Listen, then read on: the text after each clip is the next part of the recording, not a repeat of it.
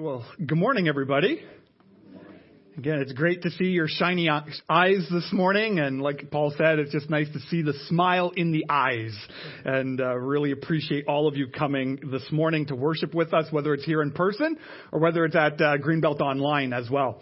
As Paul just shared, we as a church are incredibly passionate about the mission of Jesus. You see, Jesus' mission was not to come into the world and entertain religious people. The mission of Jesus was not to come into the world and give religious people everything that they desired and everything that they wanted. In fact, as we study the New Testament, as we study the Gospels, as we continue to study through the book of Acts, what we see again and again and again is the people who are the most upset with Jesus are the people who should know God the best. The people who are the most angry at him. The people who sent him to the cross are the people who should know better. But there's something about the human condition. There's something about human nature. There's something about sin that makes us think that the world revolves around me. And everything should be about me. And none of us, myself included, are immune from that little voice that tries to just fulfill our desires, fulfill our wants. So that's why as a church, we work so hard on putting the mission first, where the mission must trump the method. And you'll hear me say that all the time. We need to be so in love with the mission of seeking and saving the lost, of building up disciples, fully vibrant, alive disciples in Jesus for the sake of reaching the lost. And sometimes we have to change the methods. As culture changes, as the world around us changes, we never change this. We never take the Word of God and make the Word of God change to what culture would say. This is unchanging. But how you and I do this church thing, whether it's Sunday morning, whether it's online, that's always in motion. And so one of the things I love so much about our church is the changes that we've gone through this past year. Like when we're looking at what God has been doing over the last 19 months, and it will actually it blows my mind when I look at it. Where we've seen nearly 125 people accept Christ during a worldwide pandemic. Okay, see, now that's a good thing. Okay, that's something to praise God about, because I've been a pastor for 15 years and I've not seen 125 people in the 13 and a half years before that come to Jesus. Okay, and that's why I went to seminary. I didn't go to seminary to entertain people. I went to seminary so that God could use the church to change people's lives. And we're seeing that happening. We have an Arabic service that meets, and we're seeing more and more and more people connect with us through our Arabic speaking ministry. We see more and more people coming to church online. We see more and more people. I'm looking around here, and there's like half the room here. I don't know you. We've not met. And that's amazing that God somehow just brings you here. It's just amazing what God does. So we have to just be that church that loves the mission. And that's why we're going through this sermon series called Church on the Go. We're studying the book of Acts together to help us see how the mission of God, how it worked 2,000 years ago, and how it's still relevant for our lives in this world that we live today, whether we're here in Ottawa, whether we're in other parts of Canada through Church Online, or whether we're around the world. It's because God's mission has not changed. So today we're going to go through a very familiar passage in Acts chapter 9. If you have a Bible with you, you can open that up to Acts chapter 9. If you use a mobile device and you use the YouVersion Bible app, there's a little feature in there called Events, and you can get the whole sermon outline there as well, and you can take notes through that. if you need a Bible, there are actually Bibles in the back over there. We normally used to keep them in the chair, but we got to keep everyone's hands off of everything nowadays. So grab a Bible, and if you don't own one, that's our gift to you. Please keep that Bible. I believe every family should own one. And if you are joining us at Church Online and you do not own a physical Bible, email me, kevin@greenbelt.church, and I will send you a physical Bible. And so as we're kind of getting ready to go through this text here in Acts chapter 9, I just want to ask a question to those of you who are here today, or those of you who are joining online, who would say, I am a follower of Jesus. I put my faith in Jesus. I'm a follower of Jesus. So for you people, I got this question for you. And I don't want you to shout this one out loud. I know Paul said that I might get you to answer out loud. This one's not an out loud question. But what I want you to do for a moment is I want you to think of the person in your life. Could be a family member, could be someone at work, it could be a friend, it could be someone on your hockey team, your soccer team, wherever you go and play and do hobby stuff. I want you to think of the person in your life who you just know is never, ever going to become a Christian. There is no way that woman or that man is ever going to become a Christian.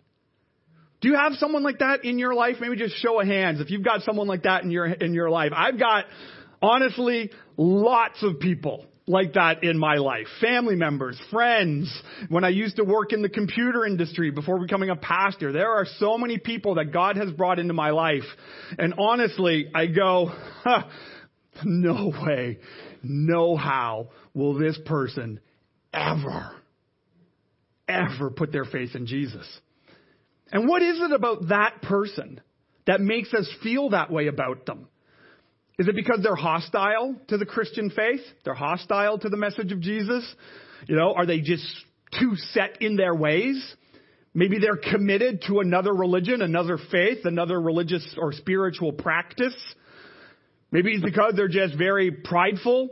They don't want to talk about this. They don't even, they don't even want to address the big questions of life, like what happens after you die and all of this stuff, because it's just too big, and they don't even want to worry about that stuff because it would just cause too much stress. They just want to ignore all of these things. What is it about that person that makes you think they'll never become a Christian? And maybe for those of you who are here today, again, whether in person or joining us online, and you would say, I'm actually not a Christian. I love it when non-Christians come, because I actually believe the church should be the safest place on the planet for non-Christians to attend. I actually believe that to the core of my being. That if church is actually set up that non-Christians never, ever want to come to it, we're probably not doing ministry the way Jesus did ministry. Because non-religious people were flocking to Jesus by the thousands, right? And so if you're here today and you would say, I'm not a Christian, what is it about you why you haven't put your faith in Jesus yet? Is it your doubts, your insecurities, maybe your past experiences with Christians, with the church? What is it in your heart?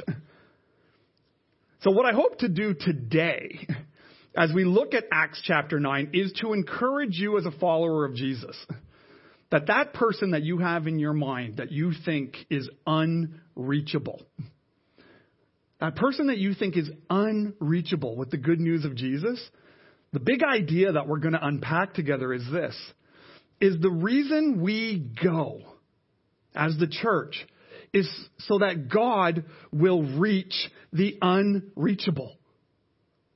That is the purpose of the existence of the church, that we would go and reach the unreachable.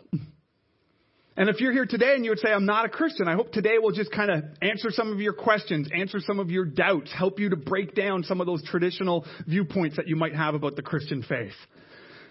So let's look here. Acts chapter 9. And again, just to set this up a little bit, what we've been seeing happening in the first 8 chapters is Jesus gives a mandate. Jesus gives marching orders to the church.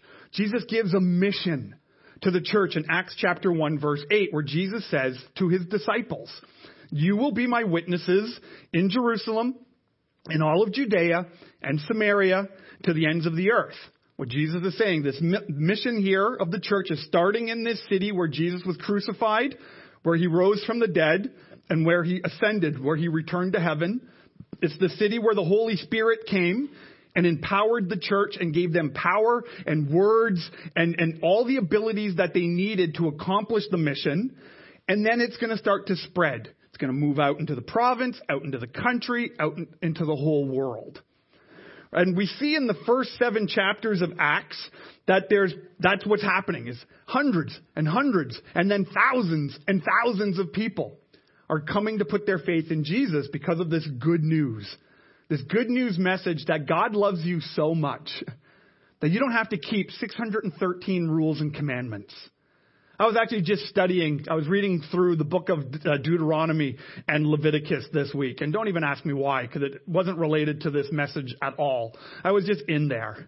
And I'm reading all these Old Testament commandments, all these Old Testament limitations, and all of these regulations.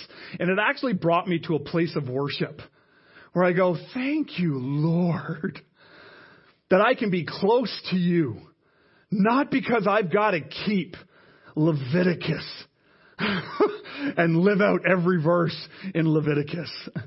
But thank you, God, that I can be close to you because Jesus loved me and died for me. Right? That's the good news of Jesus. And so we see this message spreading. But then in Acts chapter 8, verse 1, we see something change. Persecution starts coming into the church. And we read about this in Acts chapter 8, chapter 8, verse 1 to 3. It says, on the day, a great persecution broke out against the church in Jerusalem.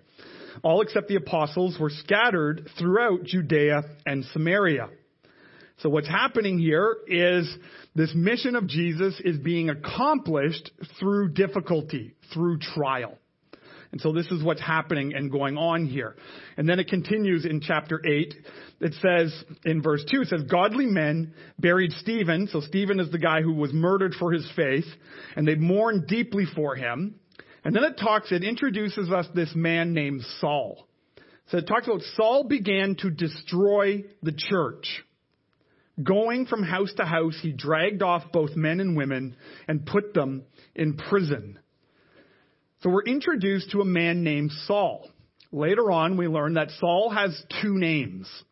Saul has his Hebrew name, which is Saul. So whenever Saul is talked about in the context of the Jewish people, his name is Saul. But we also learn that Saul is also a Roman citizen. And being a Roman citizen, he also has a Greek name. His Greek name is Paul. And Paul is very famous in the church because he wrote most of the New Testament. He's an amazing apostle. He's an amazing leader who did all of these incredible things for God. I could say this with complete certainty that you and I are here today in this building in the city of Ottawa because of the work of Paul.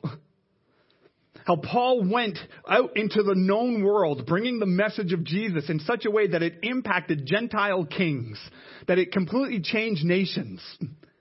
And it changed Western culture, Eastern culture. Every culture is changed because of the work of Paul. But Paul started off as a man determined to destroy the church. That's his origin story. Determined to destroy the church. How do you go from being a man who wants to destroy the church to becoming a man used by God to bless the entire world? Well, that's what Acts chapter 9 is. And so let's read this here together. I'm going to read Acts chapter 9 starting in verse 1. And I'm going to read this whole story all the way down to verse 19. So it says, meanwhile, so while all this persecution was going on, while Philip was going off and doing his things that we looked at last week, Saul was still breathing out murderous threats against the Lord's disciples. So he went to the high priest and he asked for letters to the synagogues in Damascus, so that if he found any there who belonged to the way, whether men or women, he might take them as prisoners to Jerusalem. As he neared Damascus on his journey, suddenly a light from heaven flashed around him. And he fell to the ground, and he heard a voice say to him, Saul, Saul, why do you persecute me? So who are you, Lord? Saul asked. I am Jesus, whom you are persecuting, he replied. Now get up and go into the city, and you will be told what you must do. And the men traveling with Saul stood there speechless. They heard the sound, but they did not see anyone. And Saul got up from the ground, but when he opened his eyes, he could see nothing. So they led him out by the hand into Damascus. And for 3 days he was blind and did not eat or drink anything. In Damascus there was a disciple named Ananias. The Lord called to him in a vision, Ananias. Yes, Lord, he answered. The Lord told him, go to the house of Judas on Straight Street and ask for a man from Tarsus named Saul, for he is praying. In a vision, he has seen a man named Ananias come and place his hands on him to restore his sight. Lord, Ananias answered, I have heard many reports about this man and all the harm he has done to your holy people in Jerusalem. And he has come here with authority from the chief priests to arrest all who call on your name. But the Lord said to Ananias, go. This man is my chosen instrument to proclaim my name to the Gentiles and to their kings and to the people of Israel. And I will show him how much he must suffer for my name. Then Ananias went to the house and he entered it.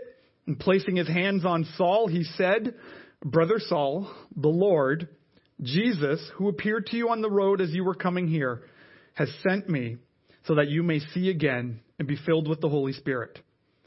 Immediately, something like scales fell from Saul's eyes, and he could see again. He got up, and he was baptized. And after taking some food, he regained his strength. I think so often, as followers of Jesus, as church leaders, as pastors, as elders, as deacons, as life group leaders, kids zone leaders, fusion leaders, whatever position, whatever role, whatever volunteer position we play in the church, we so easily remember Paul, right, as a pastor, as a leader, as an apostle, as the author of the New Testament, as this missionary who does all this amazing stuff. But in order to live out the call of the church, to go and to reach the unreachable, I think it's important to remember and reflect on Paul, the enemy of God. You see, when you think of that person that you consider to be unreachable, are they as bad as Paul? Like, look at Paul's words, how Paul describes himself. These are Paul's words describing himself before this encounter with Jesus. We can read about this in 1 Timothy chapter 1, verses 13 to 15. Paul says this. He says, even though I was once a blasphemer. A blasphemer is a very fancy word that says he spoke the name of God in vain. That he spoke untruth. He spoke untruth about who God was. And Paul was a religious leader. He was this Pharisee of Pharisees. He kept all the rules and all the commandments. He was so zealous for his relationship with God. But he was a blasphemer. His words. He was a persecutor, and he was a violent man. And he goes, even though that's who I was shown mercy because I acted in ignorance and unbelief. The grace of our Lord was poured out on me abundantly, along with the faith and love that are in Christ Jesus. And Paul continues in verse 15. He says, here is a trustworthy saying that deserves full acceptance. Christ Jesus came into the world to save sinners, of whom I'm the worst. Of whom I'm the worst. We go so that God can reach the unreachable. You and I go. We sacrifice. We suffer. We learn. We pray. We fast. We seek the Lord. We listen to his voice. We grow and become more like Jesus. So that God, through us, can reach the unreachable. Because Jesus came to save sinners, of whom I'm the worst. You see, before I became a Christian, I had everyone in my life fooled. Everyone fooled. Because everybody thought I was a nice guy. You see, I came to Jesus in my mid-20s. I grew up in a religious environment, went to church. It was part of our school. I had my school building was attached to the church building. And, so we had kind of all those traditions and all those things we had to go through: communion, confession, confirmation, all of those kind of things. And I grew up in it, not believing in any of it at all. It was tradition. In fact, the way I kind of grew up in that school was we were taught to see the Bible and prayer as punishment. Whenever we were bad as children, the nuns would make us take our Bible. We had these big, huge, ginormous French Canadian Bibles. They were really thick and heavy. And they would make us open that Bible up and say, you need to go sit in the corner and write out 1 Timothy chapter 1 as punishment. And then what we did as children is we would take our Bibles out of our desk and we would rip out 1 Timothy chapter 1 and hide the page, going, oh, Madame, I don't have that page in my Bible. Someone ripped it out. And then she would go, okay, then write 2 Timothy chapter 1. And we would just open up our Bibles and we would rip that page out and throw it away. Oh, Madame, I don't have that page in my Bible. We were horrible little monsters. Horrible monsters as children. Okay? But I had everybody fooled that I was a nice guy. But I knew what my heart was really like. I knew the sin that was there. I knew the anger that was there. I knew the judgment that was there. I knew all the secret stuff that I was doing on the internet that was degrading and belittling women. I was not a nice guy. But I had everybody fooled. And guess what? That's you too. All of us work so hard to fool everybody. To put on masks, not the ones that we're wearing for COVID, but to put on fake expressions, to live out fake lives, to try to convince everyone that we're perfect, to convince everyone that we're these great Christians. But we all have sin. We all fall short. We've all got junk to deal with. And Jesus came into the world to save sinners. When I read Paul's verse, or I read of whom I am the worst, I resonate with that. I hope you resonate with that. Because I don't know your sin. Probably even the person closest to you, your spouse, your children, they may not even know your sin. But you do. You know where your heart is really at. You know where your mind really goes. You know where your behavior and your emotions take you.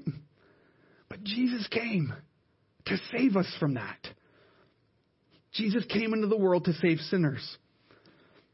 Because Jesus is on a rescue mission, right? People dying in their sins need the good news of Jesus.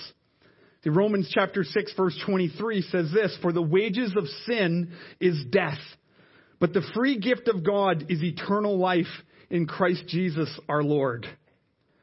Right? Jesus came to save us from this death, the death that our sin says that we deserve because of our sin, because of our thoughts, because of our emotions, because of all these behaviors that we have. We deserve before a holy God. We deserve death. But we don't receive it. Paul talks about this conversion that he went through in Acts chapter 9. He explains what happened spiritually to him in Colossians chapter 2. He says these. He says, when you were dead in your transgressions and the uncircumcision of your flesh, he made you alive together with him, having forgiven us all of our transgressions. You see, in our sin, there's nothing we can do to please God. In our sin, there's nothing we can do to save us from our sin. There's no religion that will save you from sin. There's no tradition that will save you from sin. There's no rules. There's no guidelines, because there's always going to be something you do to mess up. I messed up yesterday. How many of you messed up in some kind of way yesterday? It's not just me, I hope. Okay, good. We're all among human beings here. It's great. We all mess up. We all fall short. But that's what drives us to praising God. That's why we gather together in such a way as this, to worship our Savior, that we don't get what we deserve. It's our faith that saved us. And it's been like that since the beginning. Right? When Romans chapter 4, Paul, again, this guy who went through this conversion, talks about faith. And in Romans chapter 4, verses 13 to 15, it says this: "It was not through the law that Abraham and his offspring received the promise that he would be heir of the world. It's not because Abraham kept all the laws of Moses that God blessed him, but through righteousness that comes by faith. For if those who depend on the law are heirs, faith means nothing, and the promise is worthless, because the law brings wrath. And where there is no law, there's no transgression." You see, what the law does is it reminds me of where I fall short. What the law does is it shows me why I need Jesus. That's why I study the Old Testament from time to time. Because, oh boy, there were a lot of laws. A whole bunch of them. Not just 10, 613. And some of them don't make any sense to us in our culture today. Don't cook a goat in its mother's milk. All the temple worship laws, all the commandments, circumcision laws. I always love that one because that just makes men squirm. That's just a fun one to talk about. You know, making circumcision a part of Greenbelt Church's membership class. Let's talk about that. Like, there's so many things in there. Praise be to God that God has a new covenant for his people. That God launched a message all over the world that even the unreachable can come to know Jesus. Even the unreachable can know who God is. Even enemies of the church. This is why I say so often, as a pastor and as a leader in our city, I get it. There is so much tension in our culture today. And we feel like, as the church, we're in a culture war. You know, between decisions that politicians make and other community leaders make and other activist groups make. And we feel like there's this war at play. And we feel like we need to be on the attack as followers of Jesus. And we begin to attack people who we consider to be enemies of the church. And this is why I say this all the time. I'm all for standing up for rights and freedoms. I'm all for standing up for religious liberties and all of those things. But if you're doing it in such a way where you are treating people as an enemy, you're wrong. Because they're not the enemy. They're the prize. They're the person Jesus died for. They're the person that you may have been called to reach with the good news of Jesus. Maybe the reason why you're in these meetings with these activist groups is not to beat them down with your Bible, but it's to love on them and show them Jesus. Because we're called to reach the unreachable. So how do we do that? Just a couple of things that we can take from this text here in Acts chapter 9 to help us see our call in reaching the unreachable. The first thing that you can do, and I think this is a great thing to do, no matter when you did this in your life, is I want you to reflect on your personal encounter with Jesus. When did you come to faith in Jesus? See, everyone that I talk to from here at Greenbelt Church, from other churches, from other parts around the world, I love hearing people's stories about how they came to Jesus. And one of the things that I find is so often especially here in Canada, we're kind of overly humble in a way that I think we need to break out of a little bit, because we need to give credit where credit is due. We kind of feel like our coming to Jesus isn't a big deal. Well, I was raised in a Christian home. I've always gone to church. I accepted Jesus in kids ministry. I got baptized at youth camp, and I've just always done this church thing. And we belittle it. We say it's just not a big deal. Do you realize how much of a miracle that is? That's an incredible miracle. That you grew up in the church. That you had parents who brought you to church in a season. Like if I look at my life, like I'm 50 years old. So I was a kid in the 70s. That's when we had the massive exodus out of the church here in Canada. And the fact that I still had some religious education happening in my life at that time, even though I didn't believe in it, that's a miracle. It's a miracle that you stuck it out this long. Because there's a whole lot of things in culture telling you to go do something else on a Sunday morning. There's a whole lot of things in culture telling you there's better ways to use your time and better ways to use your money. There are better things on the internet that you can go do than do Bible studies. Okay? It's a miracle. If you have that story that you grew up in the church, accepted Jesus as a little kid, got baptized in youth ministry, and you've just always done this church thing. Don't belittle your story. It's a miracle. Maybe those of you who put your faith in Jesus later on in life, that's a miracle. Those of you who put your faith in Jesus as an adult, it's a miracle. I went to a baptism service a couple of years ago in our Arabic ministry. There was an older gentleman in his 80s, grew up as a Muslim, and he put his faith in Jesus. Jesus came to him in a dream in his 70s. And then got baptized. And they're trying to get this guy in his 80s into our baptism tank. And it was just such an incredible thing to see. That's a miracle. See, every single person's story of coming to Jesus is a miracle. Don't belittle your story. Reflect on what Jesus has done. You may not have heard a voice. There may not have been a big blinding light. You may not have been blind for 3 days and have someone come and heal you afterwards. But you coming to Jesus is a miracle. Remember that. You, me, we were unreachable. And Jesus reached us. See, sometimes I think what happens is when we compare our stories, that's when we sin. Paul talks about comparison in 2 Corinthians chapter 10, verse 12. He says, we do not dare to classify or compare ourselves with some who commend themselves. When they measure themselves by themselves and compare themselves with themselves, they're not wise. We don't need to compare our stories with one another. They're all Jesus stories. They're all miracles. God reached you, the unreachable. Second thing that this text in Acts chapter 9 reminds me of is that it really highlights the importance of surrender. It highlights the importance of surrender. Like here we read in verse 10, we're introduced to this man named Ananias. Now, in this series, we've learned of another man named Ananias. That's earlier on in the book of Acts. That's a different Ananias, because that one's dead. That guy died for lying to God. This is a different one, and God tells him to go to an enemy of God. And what is the response when God tells us to go to an enemy? No, thank you. I'll pass. No, thanks.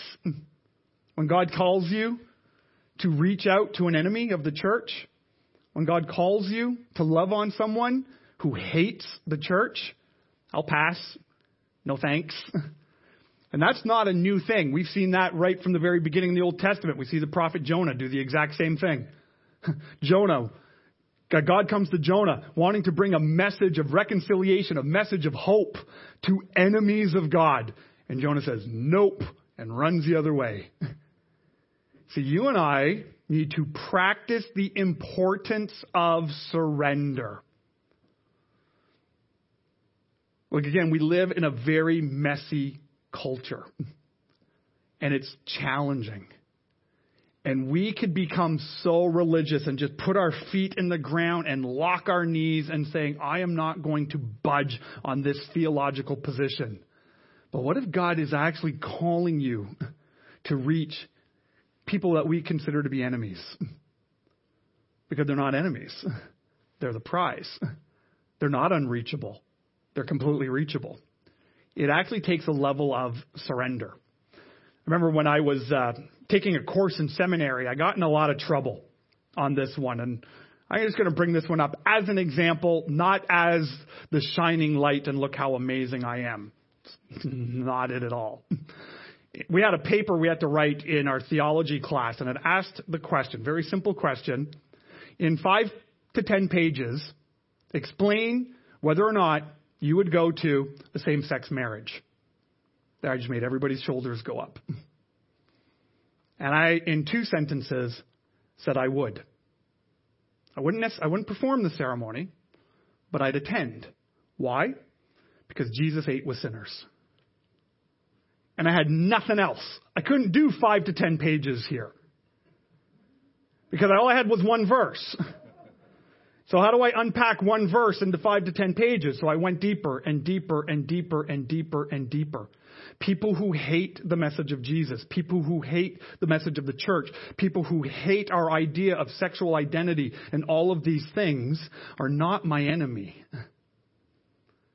I can actually still hold my convictions and my what I believe the Bible to teach in a way that loves. Is it harder? Yes. Is it messier? You bet. Does it take a level of surrender and trust in the Lord that I've never experienced before? You betcha. So we need to understand the importance of surrender. It's not about my rights. It's not about my preferences. It's not about my desires. It's about reaching the unreachable. And then finally, quickly with this one last point. I believe that God, through this text, reminds disciples of Jesus to be an encourager. To be an encourager. So we see Ananias showing up to an enemy of the church. An enemy. Someone who Ananias knows. He knows who Saul is. He knows Saul is there to arrest him. He knows Saul has come to put him in jail personally. This could be a death sentence for Ananias. And the first words out of his mouth to Paul is, brother, your family. God has spoken to you. God has spoken to me. We're family. And he brings not, well, you know, the Lord told me that I should do this, but I'd really like you to change your ways first. I really need an affirmation. You're not going to throw my wife and kids and myself in jail before I lay my hands on you. No. He brings encouragement regardless of the consequences. He doesn't know if Saul is faking it. God could have told him to go and do this thing and pray for this man and get himself arrested, and maybe the mission is to deal with something in jail. Ananias does not know what the outcome is supposed to be, but he chooses to be an encourager. So all of us as followers of Jesus, reflect this week on our personal encounter with Jesus, because your story is a miracle. Never forget that. Your story is a miracle. It should never have happened, but God did it. And the person in your life that you're thinking of who is unreachable, they're reachable. Not by your strength, but by God's power. If you and I would just choose to surrender. If you and I would take a posture of encourager. And we would see more and more people reached as we trust God that way. Because we go because God wants to reach the unreachable. And maybe for those that are here today or those that are joining us at church online, this message, this good news of Jesus is new. It was new for me when I heard it in my mid-20s. I always heard God hated me. That's what I heard. I was a kid. We didn't get diagnosed with this stuff in the 70s, but I guarantee I had ADHD and every other attention deficit thing that you can have as a child. Sitting down for 6 hours a day in a classroom, it's like, Couldn't do it. I'd be on every single drug the school nurse would hand out if they would have done that in the 70s. I would have been comatose on drugs as a kid. But because I was so fidgety, I learned God hated me because I couldn't keep the rules. I couldn't keep the commandments. I couldn't keep the tradition. I couldn't listen. I couldn't do what the teacher told me to do. I couldn't do my homework. I couldn't focus. God hates you. But God didn't hate me. God loved me so much that Jesus died for me. And it took to getting into my 20s before I heard that. And I was a man with a lot of tradition, with a lot of anger, and a lot of pride. But then God touches my heart. And he changes me from the inside out. See, that's the message of the good news of Jesus. That no matter where you've been in life, Jesus loves you. And Jesus died for you. And you can welcome him into your life just by simply praying, God, thank you that Jesus died for me. Come into my life and make me new. And if you pray that prayer today, whether in person or at church online, I would love to know that. Church online, click the pop-up that shows up. People in the room, if you pray that today, come and tell me after the service. I'd love to pray with you and celebrate with you today. Because God's mission for the church has not changed. It's to go. To reach the unreachable. So as followers of Jesus, that person that you were thinking of at the beginning of the service, that person who you consider to be unreachable, just do a little mind shift this week. They're not unreachable. If you were reachable, if I was reachable, if anyone who responded to Jesus today was reachable, so is that person. It might take a little bit more reflection. You might have to surrender a little bit more. You might have to be a little bit more of an encourager to draw them closer to Jesus instead of pushing them away from Jesus. But let's trust in the power of God working in us and through us, that God wants you to reach the unreachable. Let's pray. Father God, I praise you and thank you for the powerful reminder of Paul's testimony that every single one of our stories is a miracle. Coming to Jesus in this day and age is a miracle. Coming to Jesus in any day and age is a miracle. And so, God, we thank you how you've come into our lives to make us new. And so, Father, I pray as we, as the church, reflect on the work that you've done in our lives, that we would see your miracle at work. That we would see your miracle of saving us from our sin, that we would see the miracle of you transforming us, that we would see the miracle of you helping us get victory over sin in our lives. Healing, spiritual, emotional, physical healing in our lives. God, help us to see those miracles that you do each and every day. And God, help us to surrender to your will. God, I know there's lots of people out there in culture, probably even people out in our own families, that we would consider to be an enemy of the church. But God, help us to see them not as an enemy, but as the prize. See them as a man, woman, boy, and girl that you love, that Jesus died for. So God, we surrender our lives for their sake, so that they would know you and that they would know of your incredible love. Holy Spirit, as we continue to worship, touch our hearts, make us new. I ask this in Jesus' name. Amen.